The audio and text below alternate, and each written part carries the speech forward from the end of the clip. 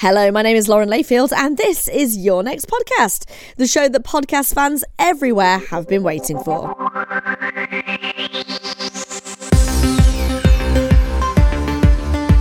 So, the news recently has been, let's say, a lot. So thank God for Media Storm. It's a great show hosted by Matilda Melanson and Helena Wadia. It's an investigative news podcast that starts with the people who are normally asked last. So hearing from people at the heart of the stories in the bulletins, which I think is a great idea. I trained as a broadcast journalist and I think that's amazing. So we're looking at sex workers to illegal immigrants, from survivors to prisoners. It's a really fresh take on current affairs. Since we began developing our season finale about terrorism and resistance here at Media Storm, world events have unfolded that make it more relevant and more difficult than we ever could have imagined. The first point to clarify is that nothing we say in this episode is an endorsement of terrorism. This episode is an inquiry of terrorism, and a case that doing so apolitically is not only a journalist's right, but a journalist's imperative. We are, of course, referring to events in Gaza, which remains under Israeli assault after Hamas killed and captured Israeli civilians, soldiers and tourists on the 7th of October. We won't, by the way, be playing the numbers game in this episode. Since then, Palestinian civilians have been killed or displaced en masse in retaliatory violence launched by Israeli Prime Minister Benjamin Netanyahu, who unleashed the nation's military Goliath on Gaza, in which 2 million Palestinians reside. In war, the first casualty is truth, and the battleground on which we all exist is the information battleground. Geopolitical agendas set the narrative framework, and propaganda colours it. This is no less true in Western countries that celebrate their free press, particularly when it comes to Israel and Palestine. Why? Because of history. The conflict is often traced back to the 1948 Palestine War, fought between Israelis and surrounding Arab states, which ended in the declaration of a State of Israel. But its history is actually much older than that, and it's this history, which is often absent from modern retellings, that we want to highlight today, because this history tells us where Western interests come in, so we can't understand events today without it. For millennia, various people, including ascendants of Palestinians, Jews, and others, fought for, conquered, lost, and reconquered the land that is now Israel. The land changed hands many times, but from the 15th century, Islamic Arabs in the Ottoman Empire dominated the land. And then two things happened.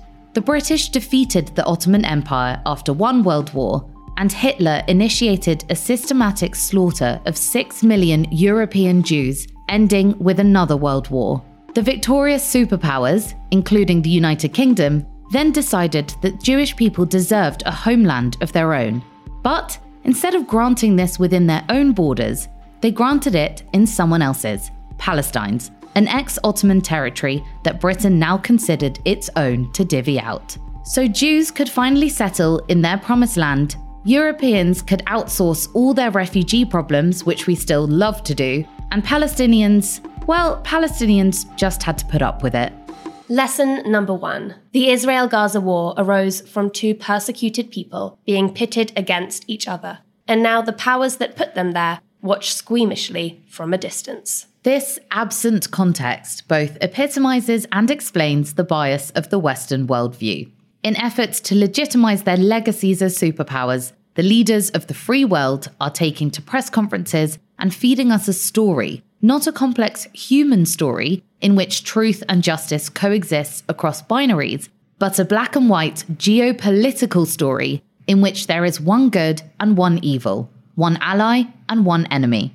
In doing so, they fuel a bloody cycle of blame and attack, revenge and counter-revenge, and its terrible worst-case conclusion, the regional eradication of an entire people. So it falls on journalists to rigorously challenge geopolitical interests, to refuse to let journalism become a weapon of war. And it falls on every single one of us reading the news and watching the conflict, to resist binaries, however temptingly simple they are. Unfortunately, in the current upset, we have seen poorly disguised anti-Semitism and Islamophobia parading as empathy under whichever banner shares its enemy. We at MediaStorm do not think the Western mainstream media is doing enough to flag geopolitical interests to the public. So here they are. The United States was the first country to recognize Israel in 1948 and has hung its diplomatic legacy on the state's successes ever since. Israel is also a key Western ally against competing interests in the Middle East, namely Russian interests.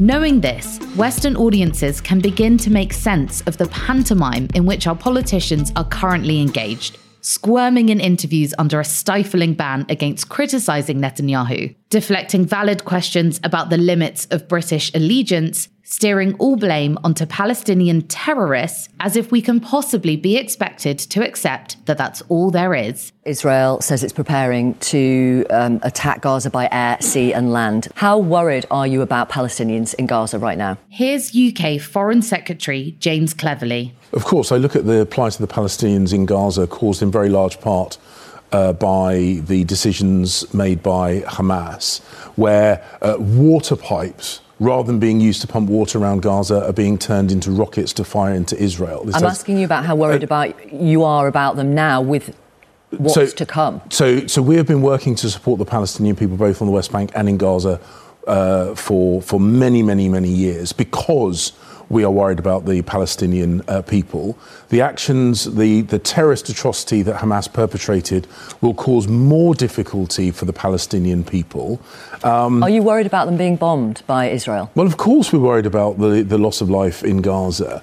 But the point that I have made consistently, repeated by the Prime Minister and other world leaders, is Israel does have the right to defend itself and protect itself from terrorist attacks from Hamas coming out of Gaza. And does that They do have a duty to minimise civilian casualties, and I've raised this in every conversation I've had with the Israeli government about this issue. As one Israeli human rights group stated, there is no justification for such crimes, whether they are committed as part of a struggle for freedom from oppression or part of a war against terror.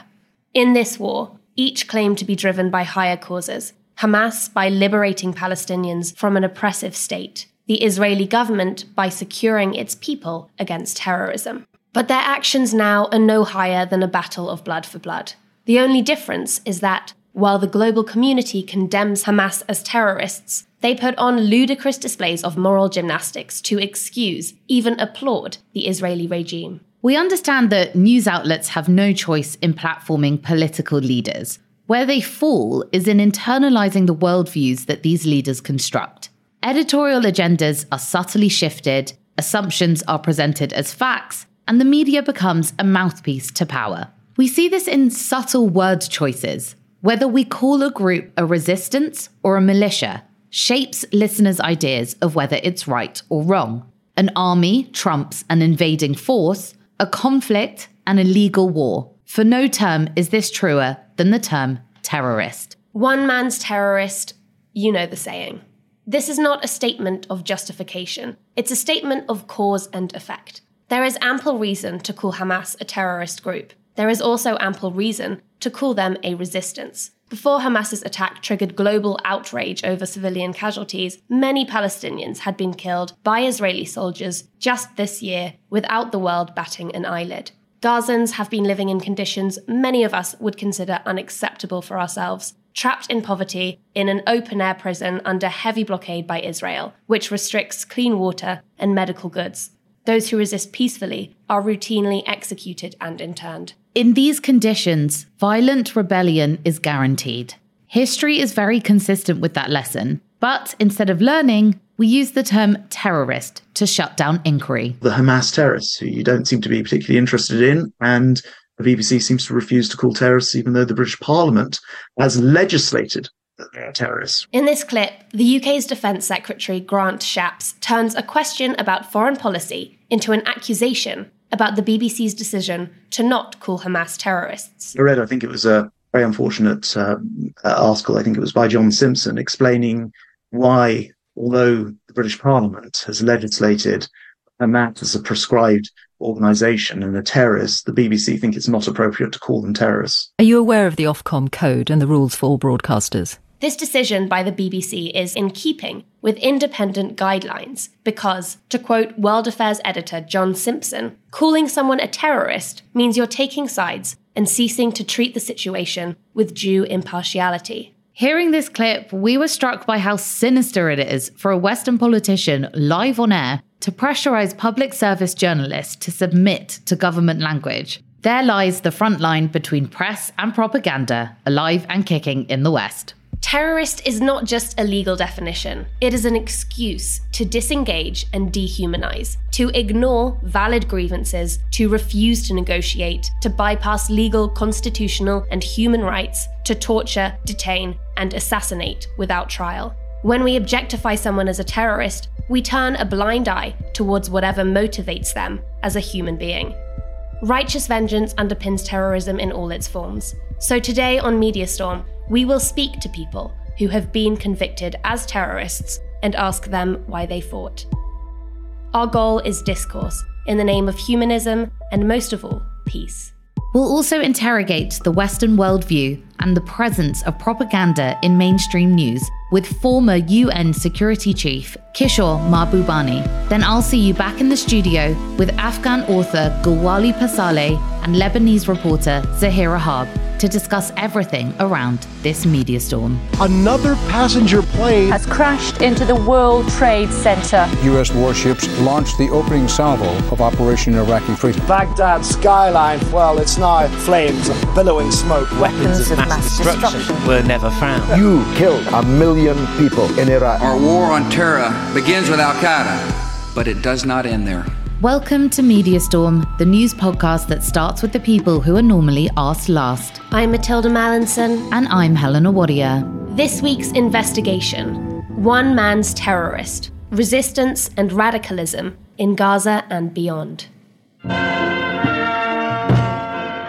The political struggle in Northern Ireland claims yet another victim. We begin in Northern Ireland with the Irish Republican Army, the IRA.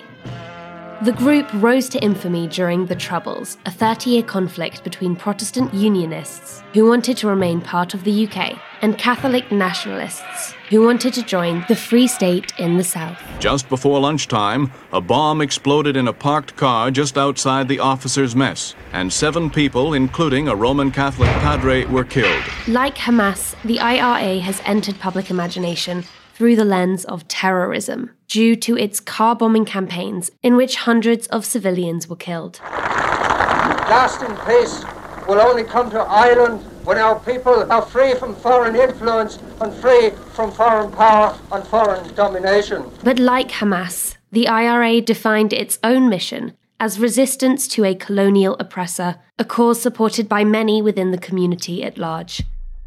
And like Hamas, the IRA responded ruthlessly, targeting civilians and destroying public infrastructure, and kidnapping and torturing and murdering untried prisoners in what they described as guerrilla warfare, but the states they opposed described as terrorism. But also like Hamas, the states they opposed committed similar crimes, targeting civilians and weaponizing public infrastructure, and kidnapping and torturing and murdering untried prisoners. But they were called soldiers and police officers instead, and they waged their war with the moral and military backing of a global superpower behind them. Now officially, the British Army was sent to Northern Ireland as a peacekeeping force during the Troubles. On the last Sunday in January, Catholic civil rights marchers came into violent conflict with British troops in the centre of Londonderry. So when the British Army opened fire on Catholic civil rights marchers in 1972, the British public was told the troops claimed they'd shot back in self-defense at snipers who'd started the shooting. That the 14 adults and teenagers killed in the streets were gunmen for the IRA, terrorists. What happened on Bloody Sunday was both unjustified and unjustifiable. It took nearly 40 years for this lie to be overturned, and for the British government to admit the truth. These were innocent civilians killed in cold blood. But the damage had been done. Bloody Sunday, as it came to be known, sparked the deadliest year of the conflict and an upsurge in recruits to the IRA. My name is Tony Doherty, and my father was murdered on Bloody Sunday. Among them, the son of one of the 14 people murdered that day. Prior to Bloody Sunday, I wouldn't describe our family as a Republican family. After Bloody Sunday, I did start seeing the world in a slightly different way. We clearly saw the British Army as an invading force, and they treated us with absolute disdain. But I remember actually by the age of 10, which was just over a year after Bloody Sunday, asking my aunt, what age did you need to be to join the IRA? She laughed back at me and said, you have to be 16, but it'll be long over by the time you're 16. So people had no real idea of a long war. At that stage, people thought this can't go on forever. Is it a fair observation then that most people, whatever their frustrations, would have opted for peace over war? There has always been a yearning for peace. Nobody in their right mind would want to become involved in a long-term military campaign. But what I actually found when I went to prison was a number of people who pointed towards Bloody Sunday as the sole justification of why they were there and why they had joined. I was actually taken aback. I thought it was just me. But what effectively happened that day was that the peaceful campaign for civil rights was blasted off the streets by the British Army. It's a bit like what's happening in Palestine and Israel today. When you don't have the avenues for dialogue or the aspiration towards just outcomes, vacuums are created, and vacuums are usually filled with hate and misunderstandings. People weren't really listening to one another, and people become blinded by conflict, myself included. I locked in to violence, revenge and counter-revenge. And as we have seen, that can go on for generations. You describe this cycle of violence when people don't listen to each other and characterize each other, as you say, with hate and misunderstanding. This points to my main question today with the terrorist label. Is there a risk that this feeds into that cycle of not understanding, not listening? Absolutely. I think the use of the word terrorist or terrorism, it's a heavily weighted emotional and propaganda term, and it's normally used by states. What I witnessed growing up was state terrorism. I mean, I was convicted as a terrorist. When I went to prison, I did reflect in a sort of infantile way at times on the fact that the person who killed my father, who was Soldier F, hadn't spent a single day in prison for his murder and the murder of 4 other young innocent people within the space of 15 minutes. And yet here, the son of one of those murdered people was classed as a criminal. Here's the thing. If you had been there on Bloody Sunday, you were absolutely terrorised by what you saw. Thousands of people were forced to scatter under heavy gunfire, and those who couldn't get away were basically slaughtered like animals in the street. Was that terrorism? Of course it was. But it was also legitimised by the state propaganda, and there's nobody better at it than the British, in my view. You will carry your terrorist conviction for the rest of your life. Does it bother you? I don't really care if the British government decided to describe the IRA as a terrorist organisation. I have no regrets about becoming a member. What I am concerned about is the legitimacy of the cause. I think if I was in Gaza today, I would be part of the resistance. I have absolutely no doubt about it, because it's very, very difficult to see peace and justice while you're subject to such abuse and discrimination. Is the resistance infallible? Of course they're not. Some of the activities of the IRA are very difficult to justify and certainly not glorify, but it doesn't take away from the cause. How do you define a terrorist? A person who uses unlawful violence and intimidation, especially against civilians, in the pursuit of political aims, at least according to the Oxford Dictionary. Internationally, there's no consensus. Russia and the Arab Emirates call the Taliban a terrorist group. The UK and EU do not. New Zealand and Canada deem the Proud Boys, who stormed the US Capitol in support of Donald Trump, a terrorist group. The USA does not. There's Mr. Mandela, Mr. Nelson Mandela, a free man taking his first steps into a new South Africa. You might see Nelson Mandela as a figurehead of peace, who led South Africa out of the apartheid. And yet he was on US terrorist watch lists until 15 years after winning the Nobel Peace Prize. Why? Partly because he'd led the military wing of the ANC, African National Congress, in a campaign including car bombs and sabotage that did kill dozens of civilians. But also because this resistance group, which ultimately toppled the apartheid and became the country's main political party, was funded by the communist Soviet Union. The real threat to our security is the danger of communist aggression. The ANC may have been on the right side of racial justice, but they were on the wrong side of the Cold War. And for this, many former fighters continue to pay a price. The apartheid government treated us as the terrorists, and even today, we are still suffering. Today, many of the survivors of the war against apartheid, who fought under Mandela himself, live in a township on the outskirts of Cape Town called Bella. They said I was welcome to come and hear their stories, as long as I brought some beer and a ram's head to barbecue. My combat name in exile was called Pindile. The first man I spoke to was a combat trainer for new recruits. Yet even he tells me violence is never a route chosen lightly. Did you ever have reservations about using violence as a method to fight? Yes, at times you took decisions that you wouldn't like to take because of the circumstances that pushes you to take that decision. You see, because of the apartheid government, it was so violent.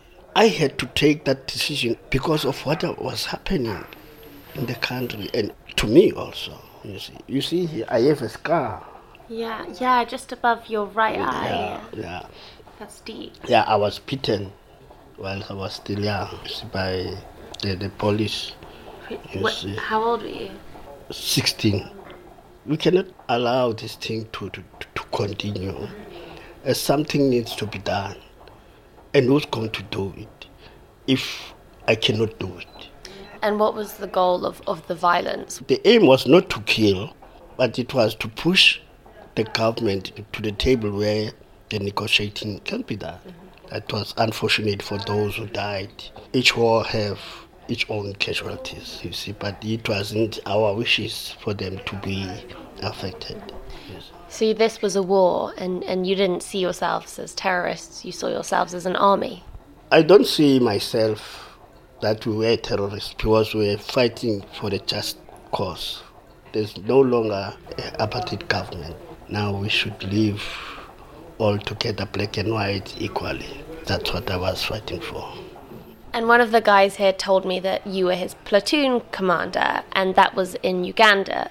Will you just tell us what the training in Uganda involved? We're training them in political classes, and also we train them in firearms, also how to use explosives, and also how to use bombs. And how old were the trainees? Some were at the age of 13, 14, 16, 17 and upwards. How old were you when you started fighting? I've joined the ANC when I was 17. And I saw that I'm still young. Freedom now, education later.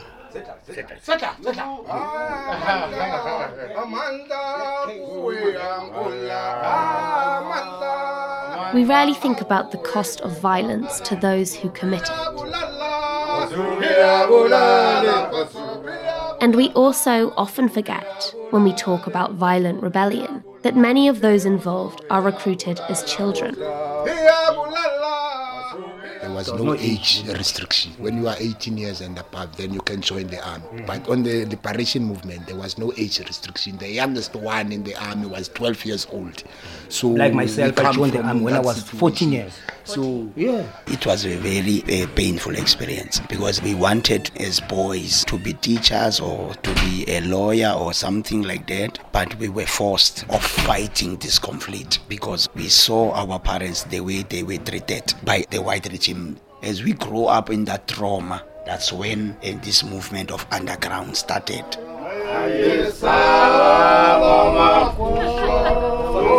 I was imprisoned. I was sentenced to death sentence. We gave our lives to the struggle, and there was no payment that we were paid. It was only our sacrifice with our lives. The scars of violent rebellion last a lifetime, and the reality is that many involved are exploited not just by the powers they oppose, but the ones they choose to serve. They were the seniors, but they never experienced what we have experienced on the ground. If you look in our government of today, coming from prison, they got every benefit, but for us it's not happening. Mandela's and all those leaders were in prison when we fight. And we took them out, we put them in the parliament today. So we thought by now we are going also to be honored for what we did. But we have never been honored.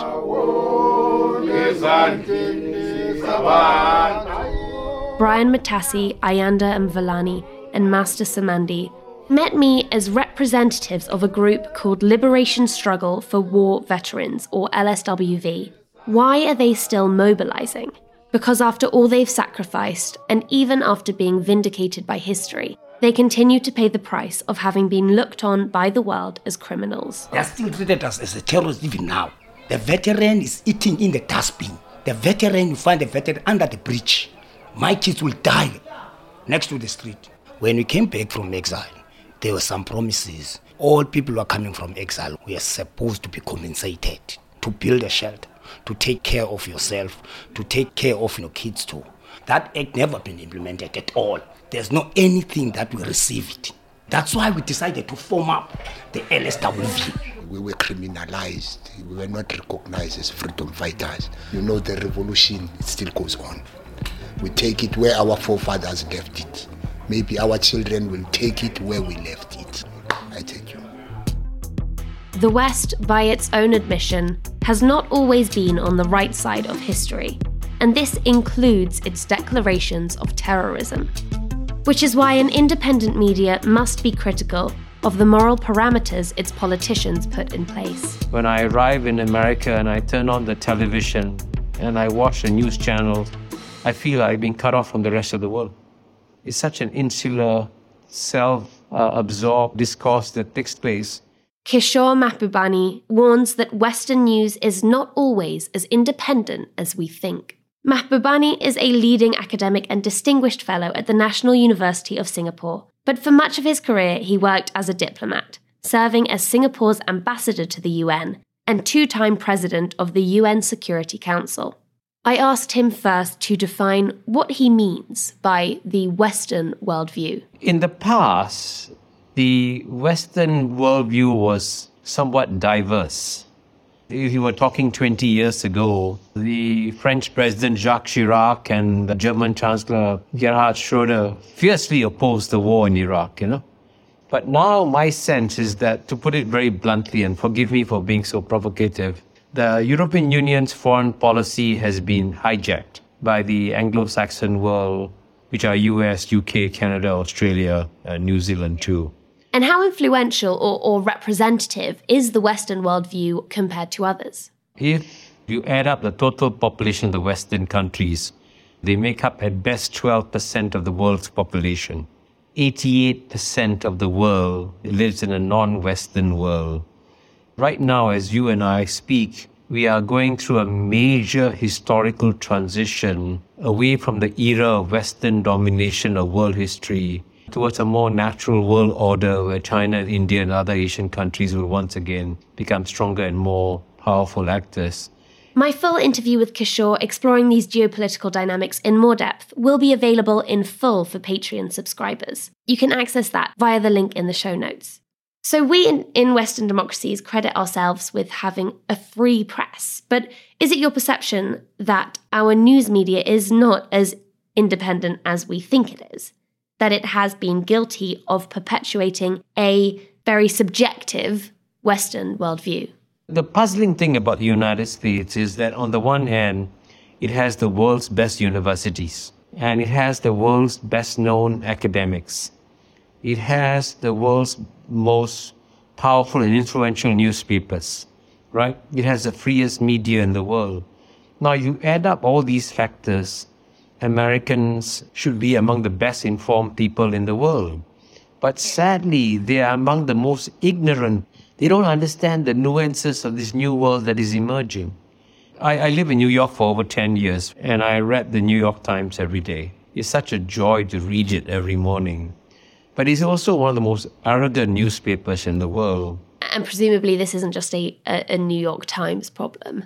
Frankly, I refer to it as the Anglo-Saxon media problem, because the Anglo-Saxon media, including British newspapers and Australian newspapers, are incredibly condescending when they write about the 88% of the world's population who live outside the West and make absolutely no effort to understand why do they view the world so differently from the West. Okay, so let's talk about what that worldview actually looks like. Having grown up in the UK myself, I'd say a big part of the West's self-perception is its pursuit of a moral mission to promote human rights and democracy around the world.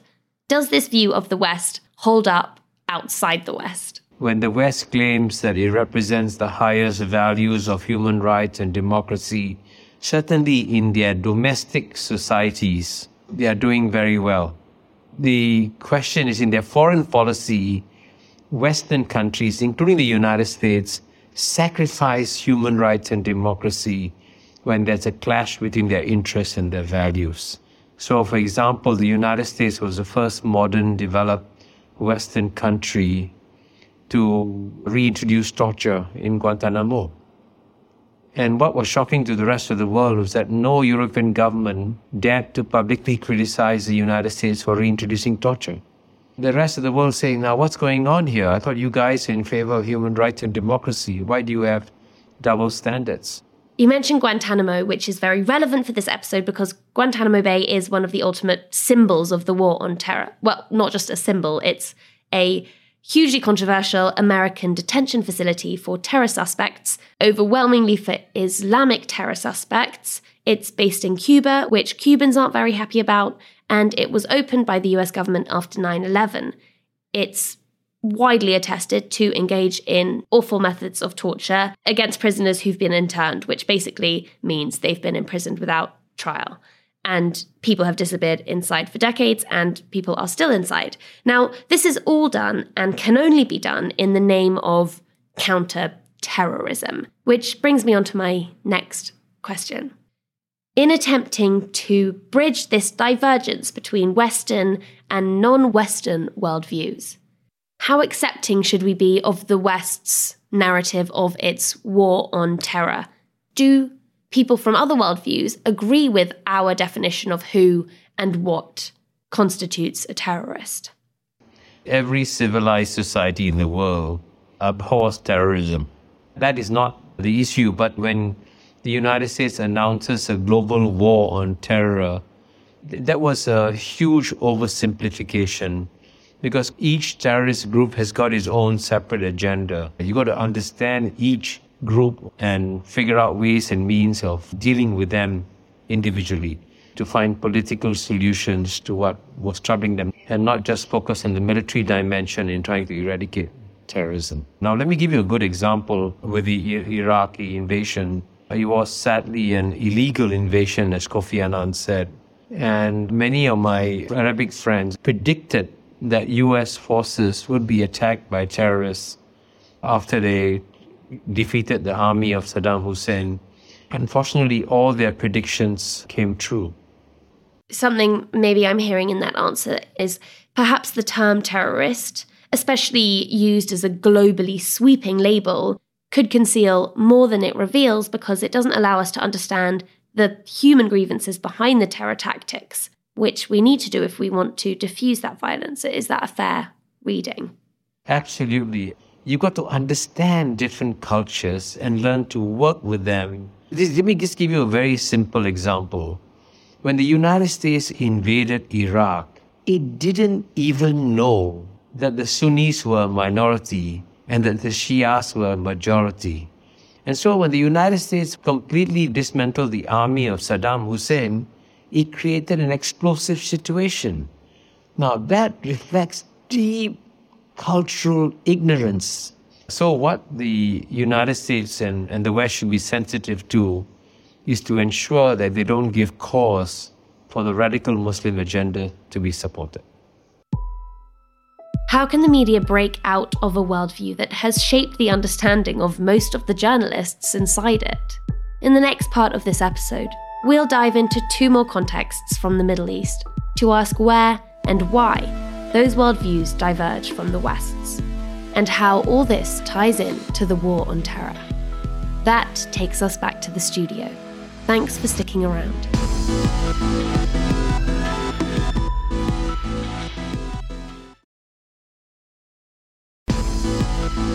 Welcome back to the studio and to Media Storm, the podcast that starts with the people who are normally asked last. This week, we are looking at the fine political line between terrorism and resistance and how the mainstream media should tiptoe that line. And with us are very special guests. The first guest is our very own teacher of journalism. That's right. Before becoming Director of International Journalism Studies at City, University of London, where many, including Matilda and I, learned our craft, she reported on the front lines in her native country, Lebanon, during the Israeli occupation in the country's south, and went on to anchor Tele Liban, as well as presenting a number of popular political programs. She's published across international news outlets, as well as authoring a collection of books on reporting in the Middle East. Welcome to the studio, Zahira Harb. Thank you so much. How does it feel, being questioned by your former students? I just feel at home, actually. Oh, good. And our second guest is also an author. He is the man behind The Lightless Sky, an Afghan refugee boy's journey of escape to a new life. Among a number of impressive positions, he has been president of the United Afghan Peace Movement and chairperson of the Afghan Youth Movement, advocating for refugee youth since his own political exodus from Afghanistan in 2006. He was shortlisted for the Nansen Refugee Award by the UN High Commission for Refugees and has spoken across news outlets on displacement and immigration policy. Thank you for joining us, Gulwali Pasale. Great to be with you. Thanks for having me. Thank you. So in the first half of this episode, we heard from and about military groups that have been seen by their communities as resistance fighters, but labelled internationally as terrorists, while engaging in many of the same tactics as the official armies and governments that they oppose. Now, we want to start with a theoretical talk about some of the language and imagery that dominates this topic in the international press. Zahira, this is why we invited you on. So among your publications is a book called Channels of Resistance in Lebanon, which looks at perceptions of Hezbollah and the role of international and national media in propaganda. Now, for any listeners who don't know, Hezbollah is a Shiite Muslim political party and military group. It was founded in Lebanon in the wake of the 1982 war when Israel invaded. The group opposes Israeli and Western attempts to exert influence in the region with a mantra of anti-colonialism and Islamic nationalism. It has been designated, in part or in full, a terrorist group by much of the international community, including the US, EU, UK, and Arab League.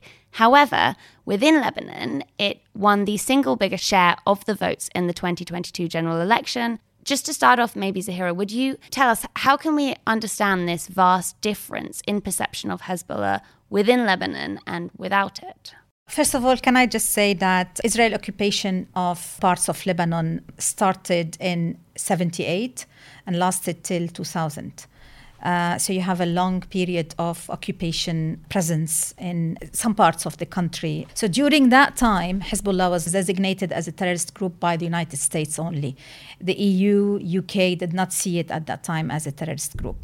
This whole notion of Hezbollah being identified or classified as a terrorist group came into existence in the wake of the Syrian uprising. At the time when Hezbollah fighters took part in fighting alongside the Assad regime, the Ba'ath regime in Syria, and later on also aiding the rebels in the Houthis in Yemen. Post-2011, really, when we started seeing that shift in the terrorism label, it contradicted the fact that Hezbollah is a political party in Lebanon. They have their military faction. In Lebanon, they still have a lot of popularity. Hezbollah has actually established collaboration alliances across the spectrum, different religious sects, different political parties in the country stand with Hezbollah on the kind of like front that you talked about, the anti-imperialist, the idea that, you know, we don't want foreign entity to come and dictate what, you know, the people of Lebanon should be doing or how they should be running their country. So you cannot actually speak about Lebanese politics without including Hezbollah as a major political player in the country. So would it be fair to say that within Lebanon, Hezbollah is viewed primarily as a resistance group rather than an Islamist group or an Islamic group? It's both. For them, these two identities actually do not contradict each other. They are one for them. How did you balance this whilst you were reporting? When your own country was facing this occupation, how did you remain impartial? I wasn't impartial. So let's take it from there. So I reported between 1991, you know, throughout to 2000, basically. And there was two major Israeli assaults on Lebanon in 93 and in 96. And it's the time when you feel like you can't be impartial. You are a journalist, you are a reporter covering what's happening, you are an eyewitness, but you are also a citizen experiencing the same horror that is inflicted on your own people by a foreign military force. So in these kind of situations, there's never a question of, am I impartial, am I not impartial? The question would have been at that time, are we telling the truth? It's reporting the facts. Being factual was more important to us than this whole idea of impartiality and objectivity. So these traditional journalistic values of impartiality and of non-intervention, do you think these principles need to be rethought then when reporting on conflicts that are inherently unequal? The answer is yes. So actually, this is something that I have been arguing for some time now. We are taught about objectivity. We are told about journalism norms and values. And it's the same values that are inherited from the Western doctrine of understanding what journalism is about, right? But then, you know, what does objectivity mean in the context of having this foreign military force inflicting harm on your own people? And that question stayed with me. You know, someone accused me at one point that I teach my students not to be objective.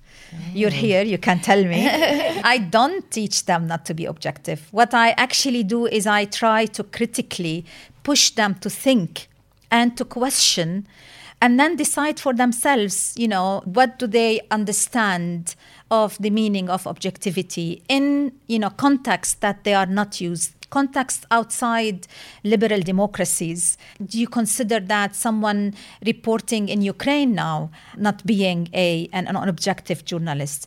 Are Ukrainian journalists now asked to be objective journalists in a sense that do they have to be objective? You know, all these questions actually came back to me with the Ukrainian conflict. Yeah. You know, I'm watching and I'm thinking, this is how it should be covered. Right, because there's not been any kind of pretense of non-partisan perspective. And outside Ukraine, I mean, within our media and most of the Western media, the position has very clearly been in opposition to Russia and in solidarity with Ukraine.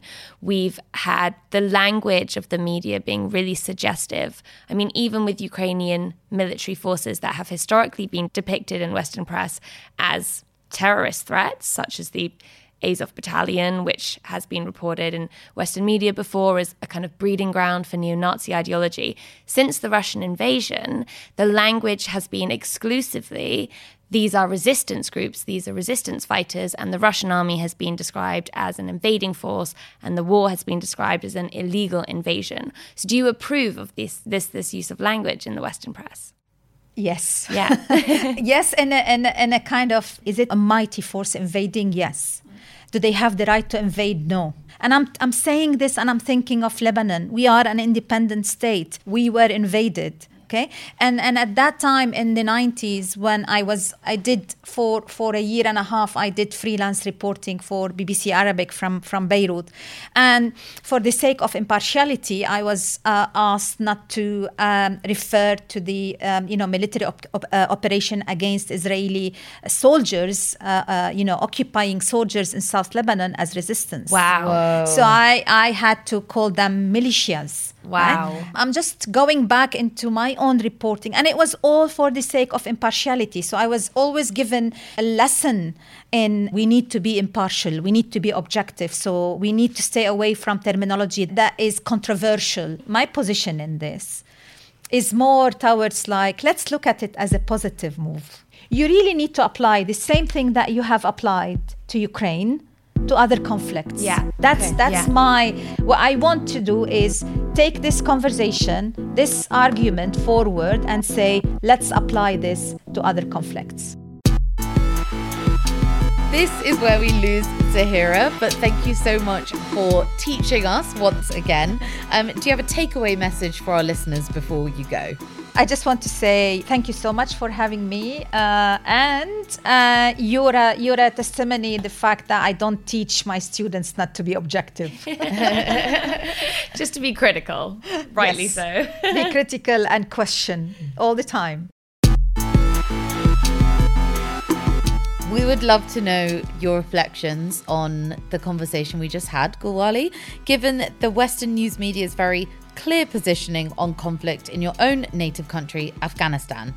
Now, the Taliban takeover was described as a tragedy, the Sunni militant political movement being defined as a terrorist group by countries like Canada, Russia, and the UAE, and widely seen in alliance with terrorist groups, although it defines itself legitimately as the Islamic Emirate of Afghanistan. Do you approve of the tone of Western reporting on events in Afghanistan, or do you see hypocrisy? I feel like there's both. I feel like the Western media have, the way things has been described, the way things has happened, especially in the last 2 years, and there has been some media trying to soften its stand on the Taliban, and in the last 20 years it was a different story, and I feel the Afghan people have suffered because of these, these are not just words, these are not just language, this has consequences. So they were saying there's 20 terrorist groups in Afghanistan. They were spending billions and trillions in the country. We lost 190 or so thousand people, 75,000 security forces. For what? In the name of fighting terrorism. And then suddenly, some of these guys who were supposedly terrorists, the country was handed over to them. We saw the British forces and American forces at Kabul airport whilst the Taliban was walking into Kabul. So it just contradicts the whole thing. What was the point of occupying and invading Afghanistan in the first place? Of course, we hear about Osama bin Laden and Al-Qaeda and the 9/11 and so on. There are good reasons for the West or for the US to go into Afghanistan, but the way they have stayed there, the way they have described the situation and how the Afghans went through the situation, suffering, and now we have abandoned and betrayed them. The West realized the seriousness of the situation, that the Taliban were, they told the NATO countries or the West that, you have your watches and we have the time. So they realized there was no point continuing this unwinnable fight. So the West was trying to change its language. And change the narrative. It seems to me that often the difference between what we see as terrorist and what we see as legitimate isn't the military tactics of that group, it's the politics. The narrative on the Taliban can change very quickly, and it's not got very much to do with the nature of that group. It's got more to do with the US's foreign policy agenda. And I have a really good example, I think, which came to my mind, and that's female Kurdish fighters. From the beginning of the war in Syria in 2011, Kurdish women fought ISIS alongside men, even establishing their own women's defense unit. And this earned them pride of place in Western media. We had stories of beautiful, strong, badass Kurdish women. The Daily Mail called them inspirational and incredibly brave. CNN chose them as the most inspirational women of the year in 2014. And yet, in a different context, when they're fighting Turkey, they were seen and described as, quote, murderers with highlights. Now, the PKK, or Kurdistan Workers' Party, is labelled a terrorist organisation by Turkey and many Western governments for its resistance to Turkey and against what the PKK would describe as Turkish attempts to ethnically cleanse their communities. So this serves to show, I think, just how arbitrary and political the language is. That's a very good summary. And indeed, this is the issue. We say what suits us. The people who are fighting against the Soviet Union and Afghanistan were freedom fighters, my father included. They were the Mujahideen. Right. And then the same Mujahideen who were fighting the US was labeled as terrorists. So it's like, it depends who is fighting who in that context. And so there is no agreed definition. We've been speaking of double standards, and something we've heard from sources who grew up in Iraq or surrounding countries is that local communities who have witnessed US shellings and civilian killings often consider US activity in those regions to be terrorist. Is that something you have heard or come across? And what does that say to listeners who may have never encountered those testimonies? Completely, I agree. I think what the US has done in Iraq and as well as Afghanistan, they have terrorized people. I've lost loved one. My loved one was killed by the US forces. So I saw and I still see the US actions in Afghanistan, in Iraq and elsewhere as a terrorist activities and terrorist involvement, because you can't have it both ways. You can't say, we're here to help and support you, but those who makes a stand against are terrorists. So it doesn't make sense. If the US were handing over Afghanistan to the Taliban and kind of legitimizing them and giving them mandate through negotiations and treating them as a government inviting, they should have done this 10 years ago, 15 years ago, 20 years ago. Many of the Afghan civilians will still be safe. The Afghans were taken out of a cage and then put back in a cage 20 years later. So it's like if you don't experience freedom, you wouldn't know how it feels like and how it tastes like. So although I appreciate the fact we had opportunities, but it was underpinned by the occupation. So when people say about the British Empire, look, we have built railways and we have built this and that. Yes, you might have done some good, although that was for your own good, that was for your own selves, but that does not justify, the end does not justify the mean. Mm-hmm. An empire is a bad thing. This idea that we are superior, we have to teach you how to be civilized. In the same way, yes, the West has done a lot of good in Afghanistan and Iraq, but that doesn't mean anything to me because the way it was done. I think that's all we have time for. Thank you so much for joining us today. You've given us, oh my God, so much to think about. And although it's been a heavy topic, it's been a pleasure having you. Thank you for doing what you do, guys. And it's nice to see you both. Can you tell listeners where they can follow you and whether you have anything to plug? People can follow me on Instagram and Twitter. It's Gulwali Pasarlay. And I would love for people to read my book to get a full context of Afghanistan refugees and why I came and how I came, what happened here. So The Lightless Guy has a lot more information. I encourage people to be critical thinkers. As we heard, we can't really be objective all the time. We can be subjective. Our own upbringing, our surrounding environment makes us who we are. But ultimately, we are all capable of showing kindness and humanity. Thank you for listening and for seeing us through to our season finale. If you value what we do, please consider sponsoring us on Patreon by following the link in the show notes. While we may be wrapping up for winter, there is a huge back catalogue of fascinating topics and testimonies on our feed. So have a scroll and see what else pricks your interest. And though our next season is scheduled for the new year, we may pop back in the feed with some current affairs commentary and special investigations beforehand, so make sure you turn on notifications for the show. Follow Media Storm wherever you get your podcast so that you can get access to new episodes as soon as they drop. If you like what you hear, share this episode with someone and leave us a 5-star rating and a review. It really helps more people discover the podcast, and our aim is to have as many people as possible hear these voices. You can also follow us on social media at Matilda Mal, at Helena Wadia, and follow the show via at Media Storm Pod. Media Storm is from the House of the Guilty Feminists, so you know it's going to be good. And it's on regular rotation in my listen list now. So you can find the show wherever you're listening to this one. And don't forget to tap follow.